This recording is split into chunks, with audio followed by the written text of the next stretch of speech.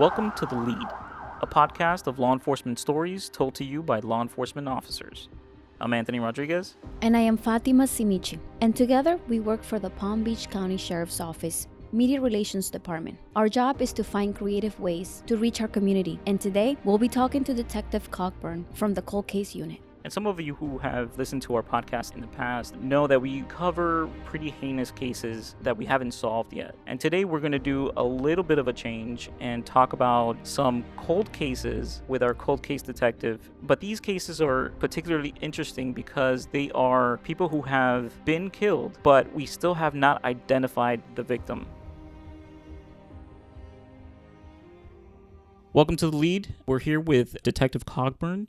Thanks for being here. Give us a little bit about your past here with PBSO. Yeah, good morning. I've been employed with the Palm Beach County Sheriff's Office for about 29 years now. I'm currently assigned to the Sheriff's Cold Case Unit for homicides and unidentified and long-term missing persons. Prior to that, I was a road patrol deputy, a FTO on the road. I did my first 3 years in corrections. Prior to the Sheriff's Office, I was in the Marine Corps for 6 years of active duty. But presently, right now, my focus is on cold cases with the Sheriff's Office homicides. For about 14 years, while I was assigned to the homicide unit, I was their unit trainer. So I organized homicide conferences for the Sheriff's Office, as well as trained new detectives that would come into the Detective Bureau from our patrol division. But presently, right now, I'm my current assignment is for the cold case homicides. We have, I believe, over 350 cold case homicides. I also have on hold about another 50 of the unidentified cases and probably another 75 or so of long-term missing persons cases that we're kind of managing and going through on a constant basis. Wow. So I remember back in the days you used to, I think the first time we've ever met was when you were putting together this homicide conference. Correct. And you did that for a couple of years, right? Yeah, I did that for about 14 years. So Wow. I was assigned to what we would call the general homicide squads. So when I was in the homicide unit itself, we're still in the homicide unit, but it's kind of broken down, and we have a cold case unit of 4 detectives, and the homicide unit itself has 3 squads of detectives. So with those squads, I was in the training division, and that's where we met, and I would train the new detectives. Right. So as I progressed in my career, I went up to the cold case unit from that unit. So they keep the unit trainer in what we would call the hot squads, the homicide squads, your working cases that are coming in currently right now. The active ones. Yeah, so when I transitioned to the cold case squad, some other poor fellow got to inherit the training, and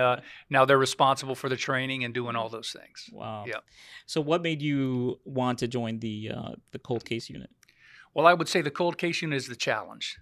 These things are like any other homicide. They're all unique in themselves for the specifics of the case. But I would say this is going to be a challenge. This is like a puzzle.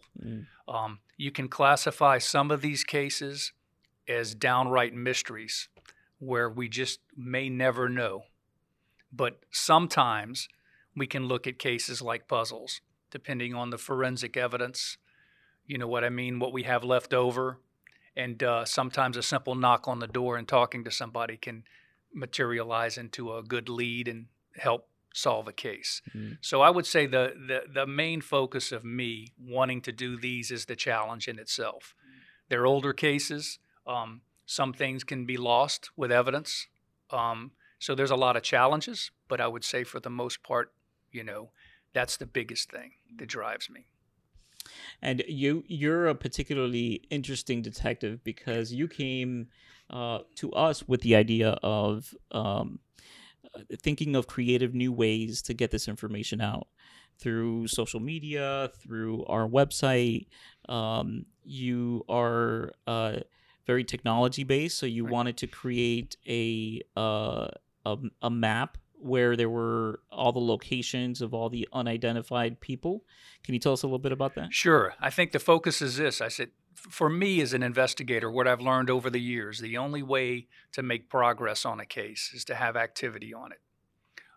Sometimes, as an investigator, you may feel like you're chasing ghosts. You're not getting anywhere.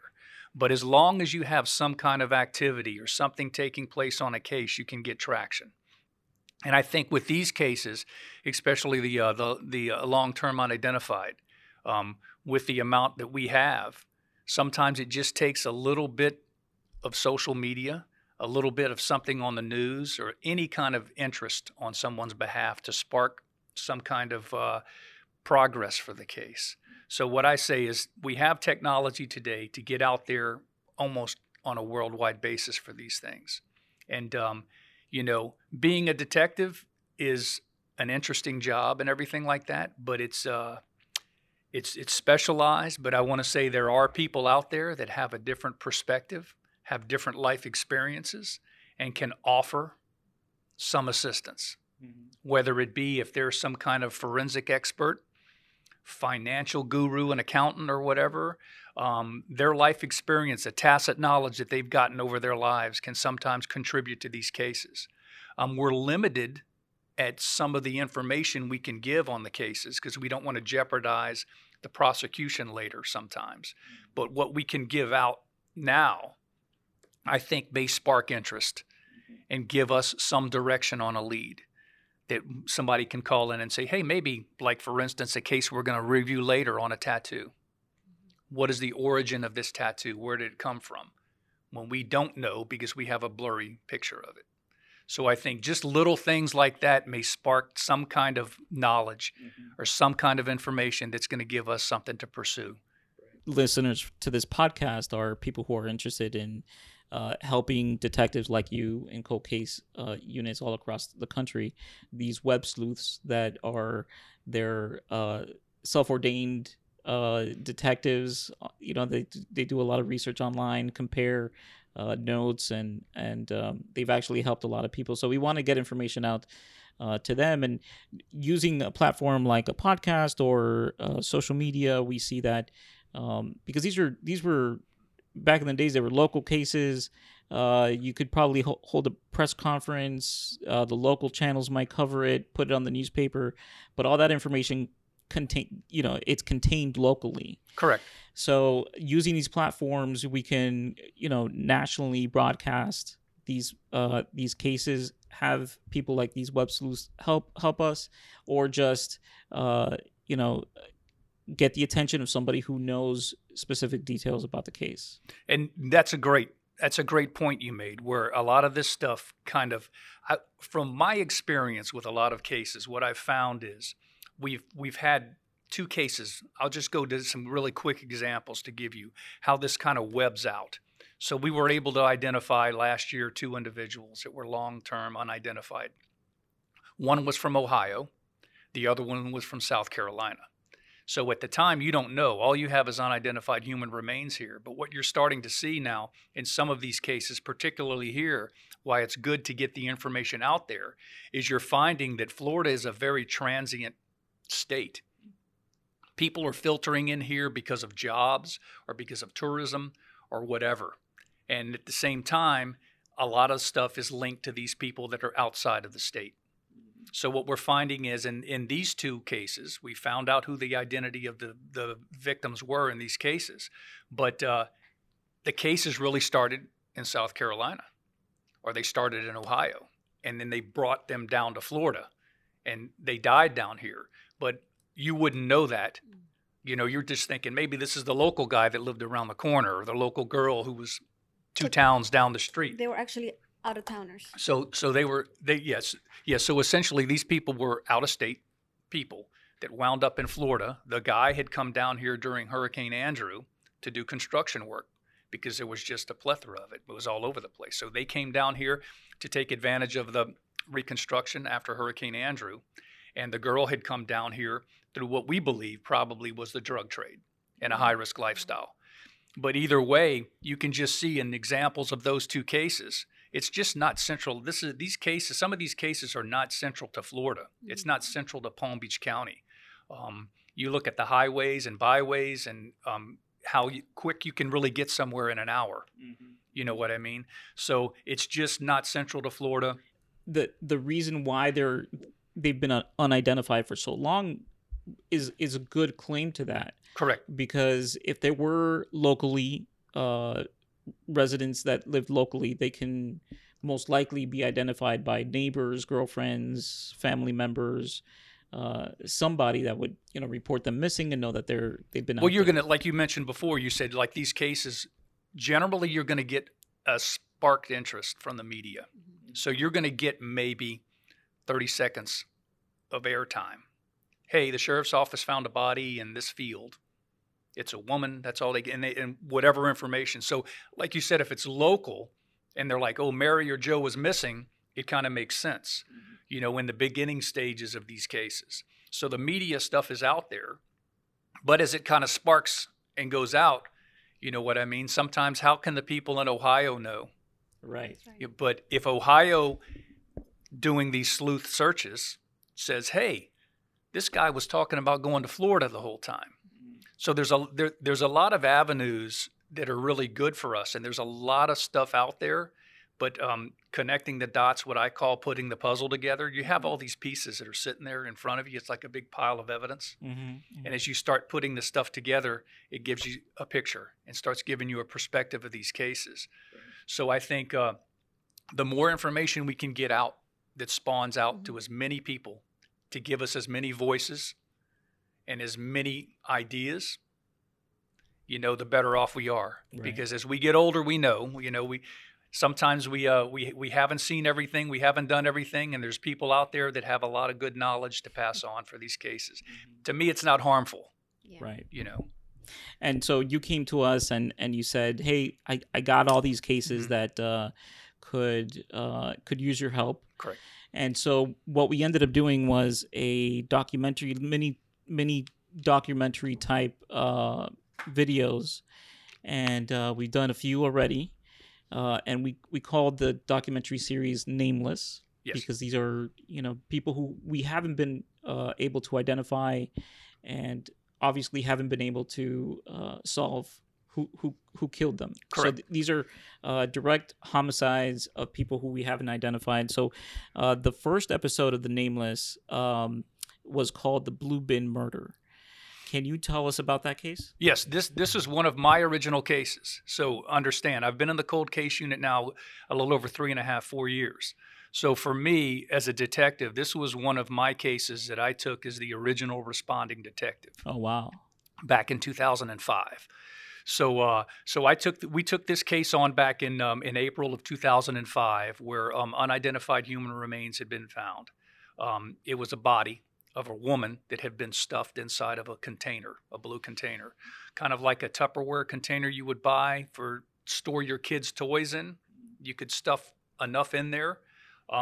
So what happened was, as a cyclist was riding throughout the country, he was from England, and he had been touring the United States on bike. He decided to take a little turn to go and do his camp, because he would camp overnight. And he went down a little shell rock road and found the body discarded kind of in the roadway. So that's where our investigation began, right there. Mm-hmm. So we had a woman who was naked, wrapped in plastic, and stuffed inside of this container, and just discarded along the roadway. So you were... Take me back to 2005. Yeah. You get called out to the scene. Correct. What do you find when you get there? So yeah, I'll kind of go and describe the area. The area is what they call right now, the nickname is the Holy Lands. And from what I understand, the locals called it the Holy Lands because back during World War II, bombers used to drop bombs in these areas, and they had a bunch of craters from the bombs or something. So that was one of the little nicknames for the area. Wow. But it's basically right on the border of Broward County and Palm Beach County. It would be in the far western region of Palm Beach County, primarily agriculture. These are open fields of sugarcane and other crops and things like that. So it's a very isolated area. There's not a whole lot out there. I think the closest thing to this was probably a little general store down the street, kind of like a little quick stop store with gasoline or something like that.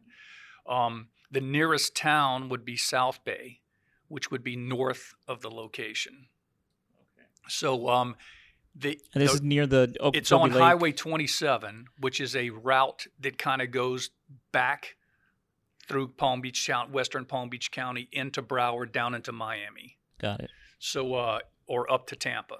So it's kind of like a westerly north-south route that people could take versus I-95 on the East Coast where everything is congested.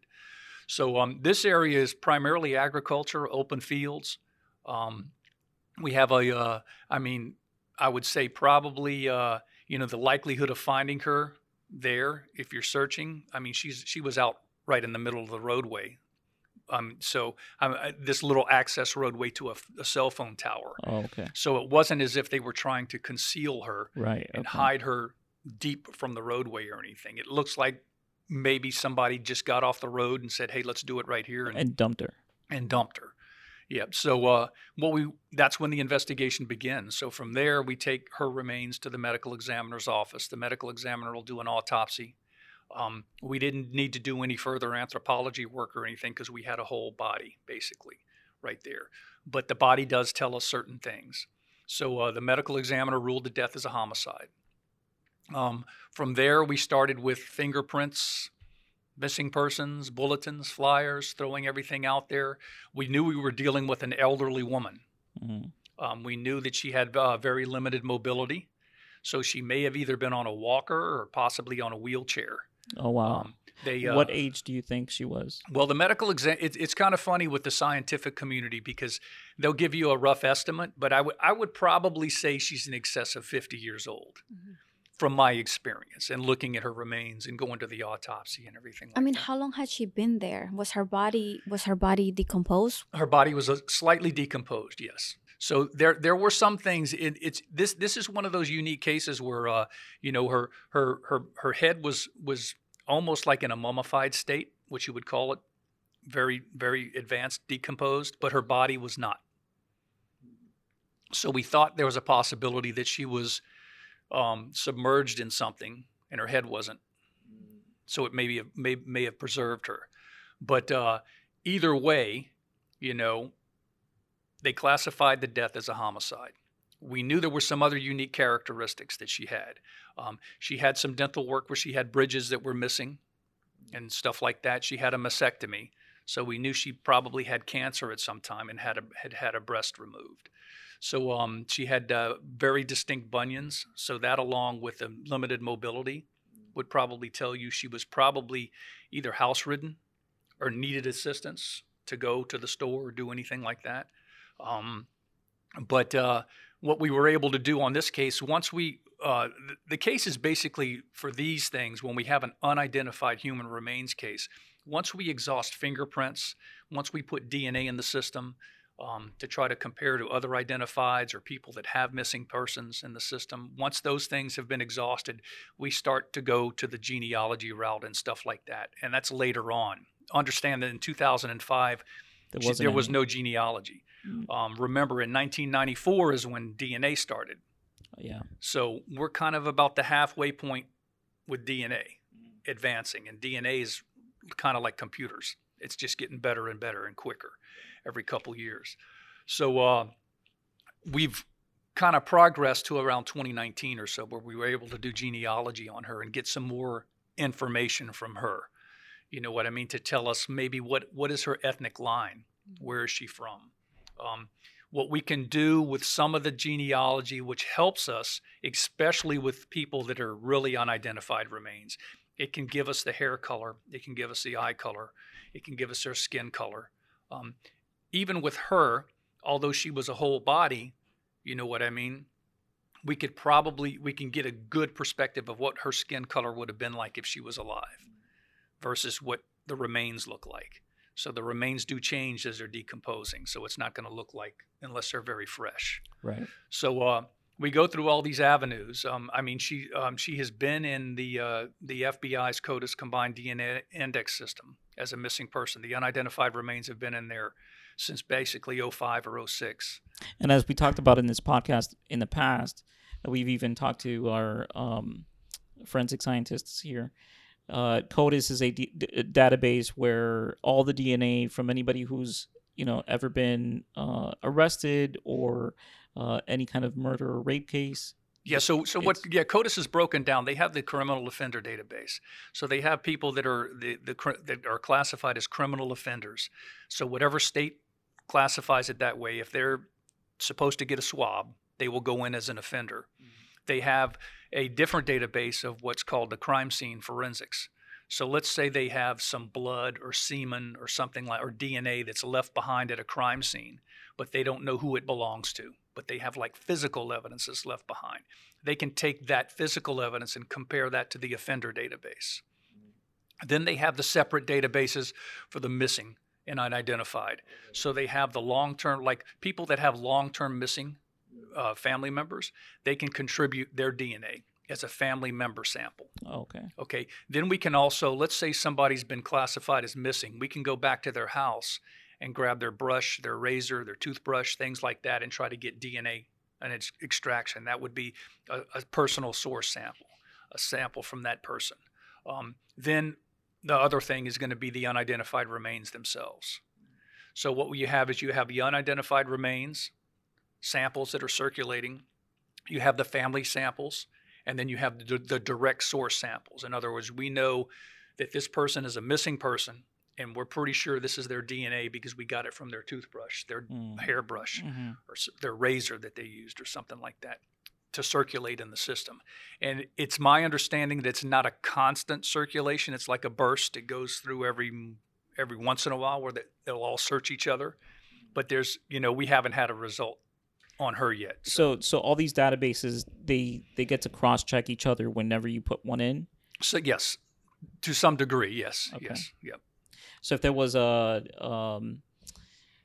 somebody who... If there was an offender. If there was an offender that could be linked to this person. And there are...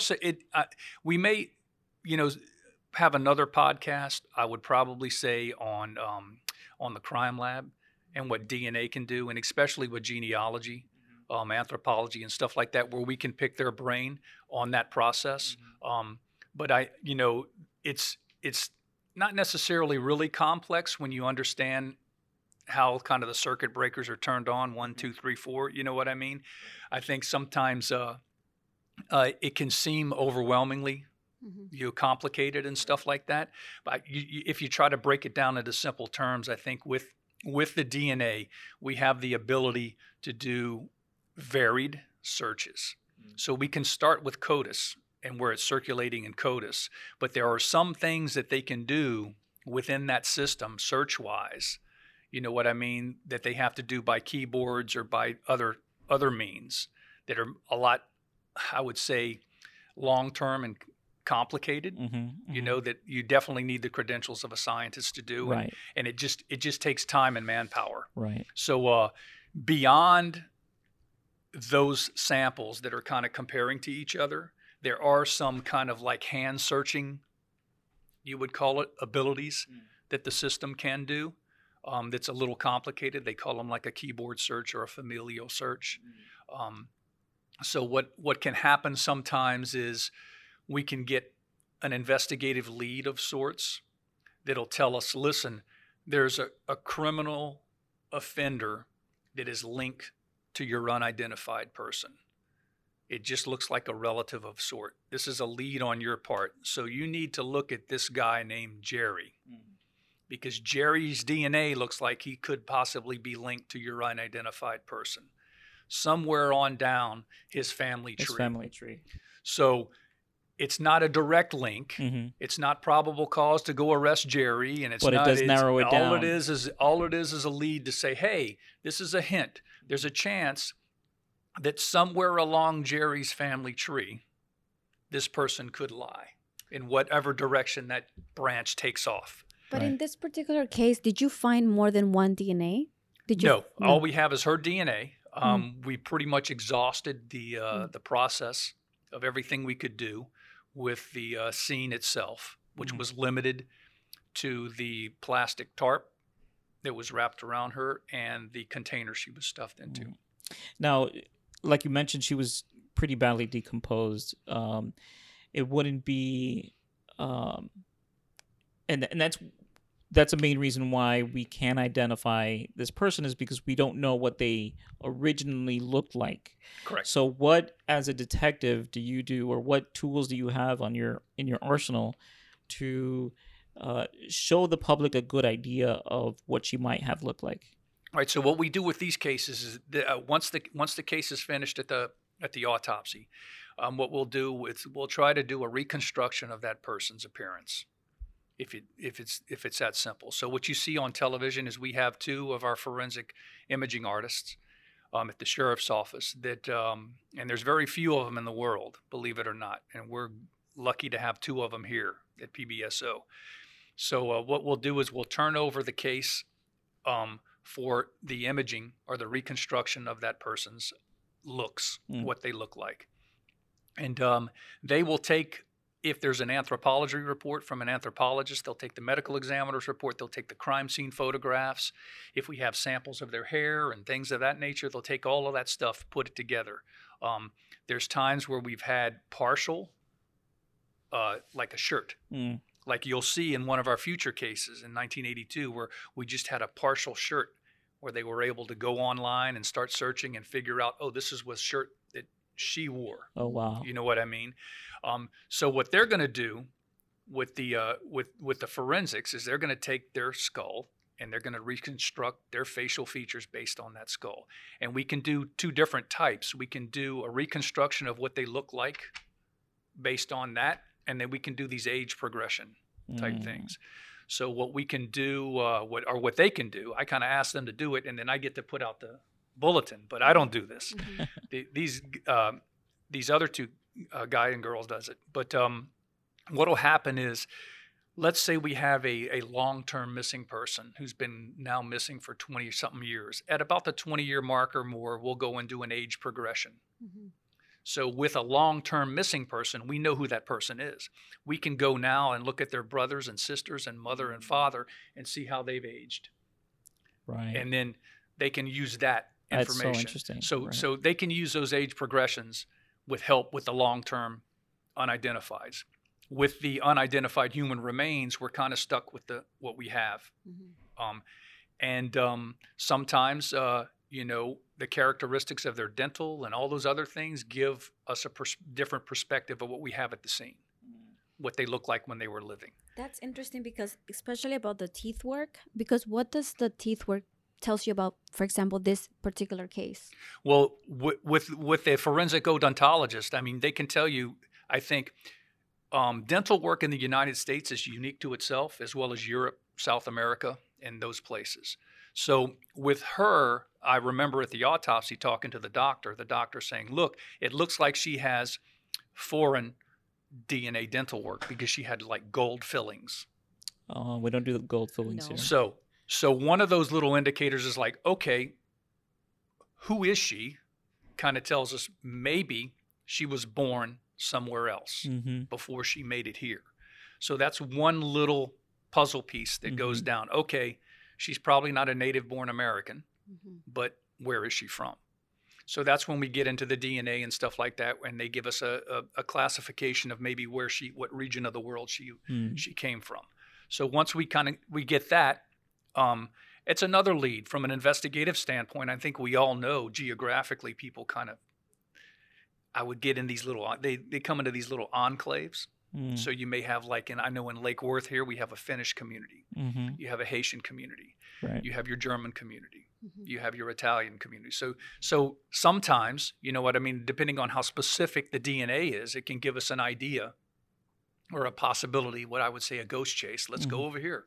Talk to them, show them. Talk to these people, show these people this or whatever. So with her, it's a pretty unique, I would say they're saying Southeastern Europe, which is kind of the area of Albania, Bosnia, Herzegovina, all those places and stuff like that. So, I mean, there's a chance if she's from that region of the world, from an investigative standpoint, you have to look at, and that's where you go. The great part about social media and online now, we used to have to just go to the library to look at historical archives or to try to figure out what was the weather like. You know what I mean? So now we can figure out, hey, what was going on in the world, and everything is so fast-paced and moving quickly. You think about this woman, is there a chance that she was one of these refugees from what was going on in the late 90s or mid-90s with Bosnia and those areas, Albania and those places? You know what I mean? She wound up in the United States somehow. Right. She was elderly. Could she have been a refugee from that conflict area? You know what I mean? So we know that's probably her genetic makeup, where she was kind of from. But what brought her here is the kind of the mystery. Right. But those are little puzzle pieces. Like you said, the dental's telling us something is foreign. The DNA is definitely telling us, hey, her ethnicity's tracking back here. Her ancestry's tracking back to this region. What else can we do to identify her? But right now, she's still unidentified. There's been all kinds of leads that come in. Oh, have you checked the Social Security rolls to see if somebody's collecting her Social Security and things like that? And you, as an investigator, you find out that's a different monster in itself. That it's not as they have their hands full. Right. And they can't sit there and there's not like a little clock on the wall that says, oh, these 300 people just turned 100 years old. Let's go knock on their door and see if they're still alive. Right. You know what I mean? Welfare checks for... Wow, but you hear that all the time. Yeah, so I know. So that's a big monster in itself with the millions of people that are on that, and SSI and everything like that. I'm sure there's a lot of rabbit holes that you can get into that, you as a detective with so many cases on your desk, you have to pick and choose which is the best fruitful avenue to take. Correct. For example, if you said she had a mastectomy, she could have had cancer. Correct. She could have had cancer anywhere. You can check. What would you do with that kind of information as a detective? Yeah, so we'll take that and we'll put a bulletin together. And then we'll try to send that out. Back then, we sent it out to as many doctors and as many people as possible that said, hey, could you have possibly had a patient that looked like this? Yeah. And I would say with the composite sketch and the unique features that she had, you know what I mean? I would say if you knew her, you'd probably remember her if you saw her in the bulletin as a patient, as a neighbor, or something of that nature. So that's where, when I decided to come to you, I'm like, the more information we get out there, we have so many different platforms, from the internet in itself, just to push this out to, that hopefully we can get a hit on it. Right. So she had a mastectomy and she had treatment, but then Correct. she also had hair. Correct. So this might have been something that she had many years. Correct. prior. Absolutely. It could have been. But that doesn't mean that she still wasn't going to see her doctor or whatever. Right. But I think, you know what I mean? So those things tell us things. It tells us like that. Even we had we took whatever debris that was in her hair or surrounding her, and we sent that out too. Oh, wow. We try to see, what are the origin of, for a botanist? So what is the origin of all the plant material? And it's all native to Florida. But you just never know. And if you know, I think if you look at Florida's kind of unique, because if you notice just from living in Florida, once you get to St. Lucie County for us, which is on the east coast of Florida, about midway through Florida, probably about an hour and a half from Miami. So once you get to that level of Florida, if you notice in Florida, if you travel at all, sometimes you get north of there into the Orlando area, you run into those little black love bugs that stick to your car. Right, right. If you notice, we don't get those love bugs below that St. Lucie, that tropical, wherever the tropical line That's is. true. Yeah. So for us as investigators, we're like, you know what? Let's just say she didn't, but let's just say there were love bugs inside the bucket. We would have known there's a chance it would came have from this area. Yeah, so there's things we can do, and I think, and depending if we have a body that's dumped somewhere, I know U.S. Customs is very, very famous for doing they do pollen analysis. So they'll try to take samples and swabs of the clothing to do a pollen analysis to see where that person may have been traveling. Oh, wow. And stuff like that. There's a lot of different avenues where we can what we can do. They can do this. I think it's like a chemical isotope of the teeth to tell the person where they lived and the minerals that they've been absorbing. Wow. So, you know what I mean? There's a lot of things we can do, but the unfortunate circumstances. It all costs money. Mm-hmm. Right. So any of these scientific processes are not cheap. Right. It all costs money. So you have to kind of measure what you want to do or what you need to do for a case, especially when you have a lot of them. So that makes me wonder, do we treat cases like this differently than the ones that have families that are, out there calling you? I would say no. I say we work these as fast and furious as we can. Mm-hmm. The key is get out there and do as much as you can, as quick as you can. At some point in time, you do run into bumps and brick walls and you get stuck. You've exhausted all avenues. You know what I mean? But I would say these cases, like for right now, this case technically is being worked now. Mm-hmm. We're trying to get it out there, and draw some interest on it. Right. So, but they don't, it's like any other case, especially the cases that are classified as homicides. You know what I mean? Right. That's why these are so special, because we know somebody killed them. Yep. And we can't start investigating the homicide if we don't know who they are, right? And if you think about it in general, I mean, the unidentified remains discovery, the scope of that is telling. Somebody disposed of human remains for a reason. Mm-hmm.